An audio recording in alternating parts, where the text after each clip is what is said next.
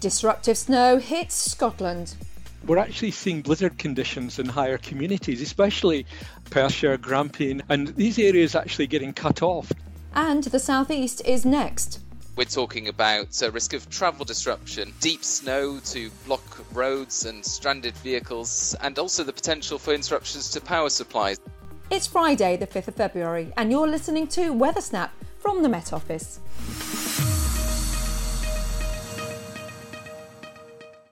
Hello, I'm Claire Nazir, and this is Weather Snap, an insider's guide to the week's weather, brought to you direct from Met Office HQ. Cold air digs southwards this weekend, but it's been affecting Scotland for several weeks now. Lee Schofield lives in the Highlands of Scotland. We had the first snow on the ground on the 27th of December. We've lived here 7 years now, and I think this must be the longest period we've seen snow on the ground for. And we actually recorded a frost on 30 days out of 31 in January, which is pretty impressive. What's your lowest temperature so far this year? -12 is our lowest we've had here. That is really bitterly cold, isn't it? It is, and I think the thing is, it's been the frequency at which we've seen temperatures very low. You know, we've had -7s, -8s, -9s. You're part of the amber weather warning zone. However, conditions sound like they're worse further east than you. That's right. We've had steady snow falling here off and on for about 48 hours now, but it does seem like further east into the national park on the eastern side of the Cairngorms, they are seeing certainly some heavier snow. I've seen some photographs from people showing some quite big drifts. Describe to me what you can see outside your window right now. There's about 15 centimetres of snow on the ground. It's snowing steadily at the moment. But as it stands now, the main roads are all fairly clear, so everything's moving as it normally would. Are there any communities close by that have been cut off, or are communications still okay where you are? As far as I can see, everything seems to be all right, although some of the higher routes across the Cairngorms are closed now because of drifting snow, so I suspect that's probably going to worsen in the next couple of days. Lee Schofield. And if you'd like to take a look at Lee's latest snow pictures, head to Twitter and search for @HighlandWeather.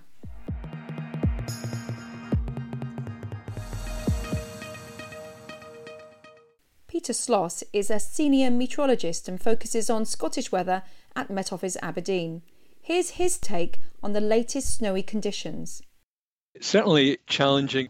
You know, having been forecasting in Scotland for many, many years, I think the longevity of this situation is unusual. And also the variation between actually most people in Scotland not seeing any snow, and yet we have a lot of snow warnings and amber warnings in place for disruptive snow, but for high level elevations. How bad is it out there where they're seeing snow at the moment?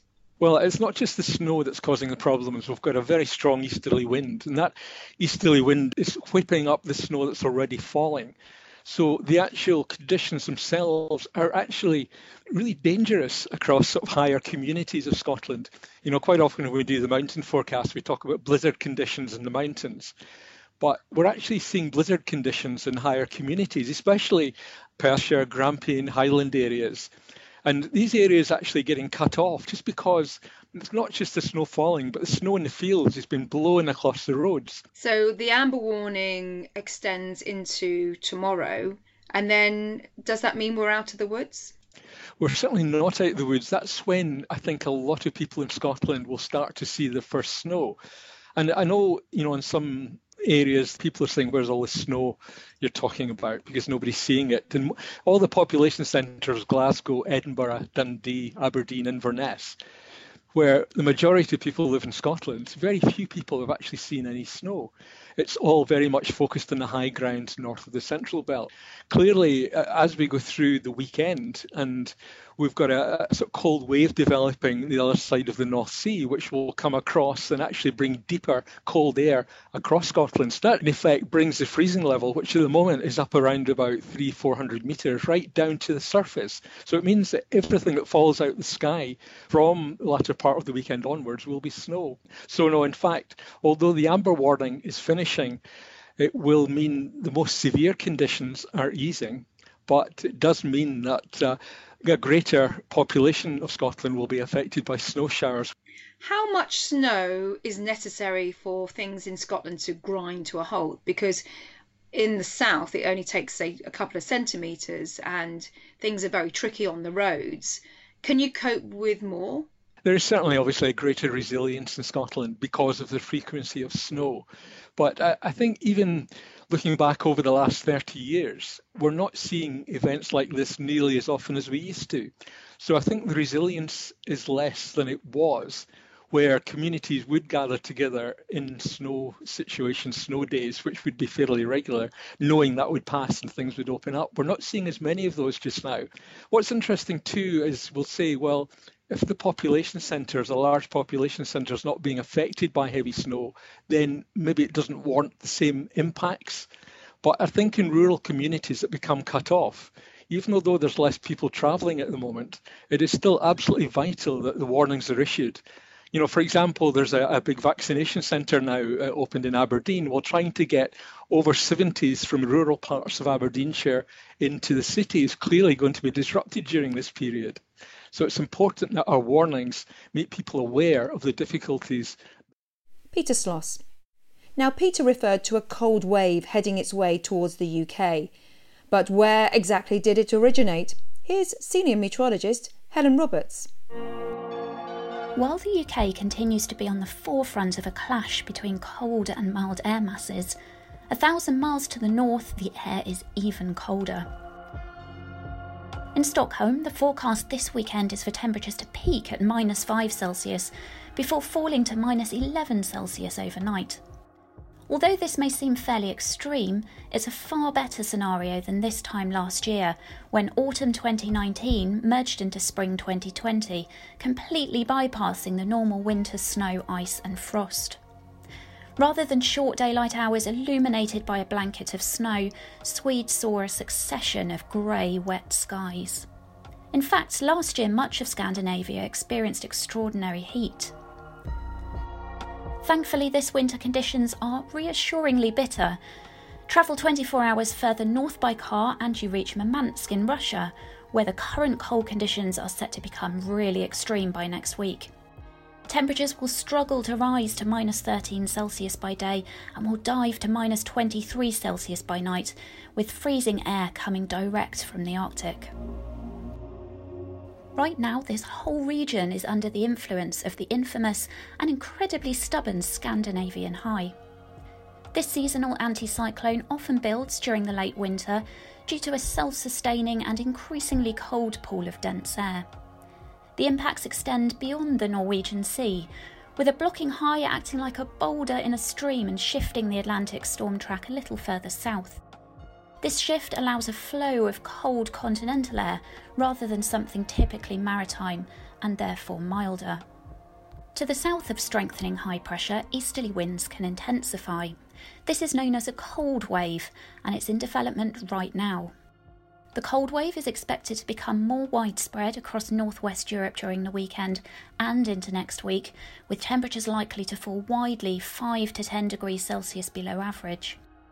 Heavy snow is likely in places too, with the most disruptive snowfall currently projected for parts of Denmark, Germany, Poland and the Netherlands. And here in the UK we may also feel the effects of the notorious Scandinavian high.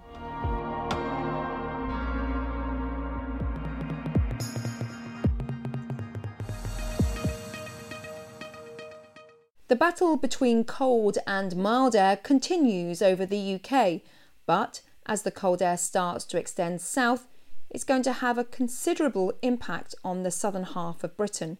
Here to discuss those impacts, Aidan McGivern. Aidan, it's Friday lunchtime. What's the latest? Well, cold air is expected to spread south to all parts of the UK this weekend. Many parts of eastern UK will see snow showers during Saturday night and into Sunday, but a vigorous area of low pressure is expected to develop across northern France and into the Low Countries, and that's expected to bring more persistent and heavy snowfall to the southeast in particular during Saturday night and into much of Sunday.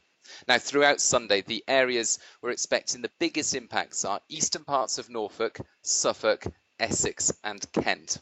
How much snow are we expecting across these parts?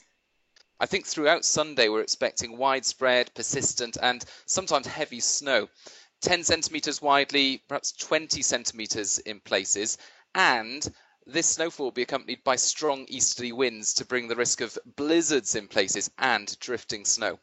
So it's not really fun snow, it's more of the disruptive stuff.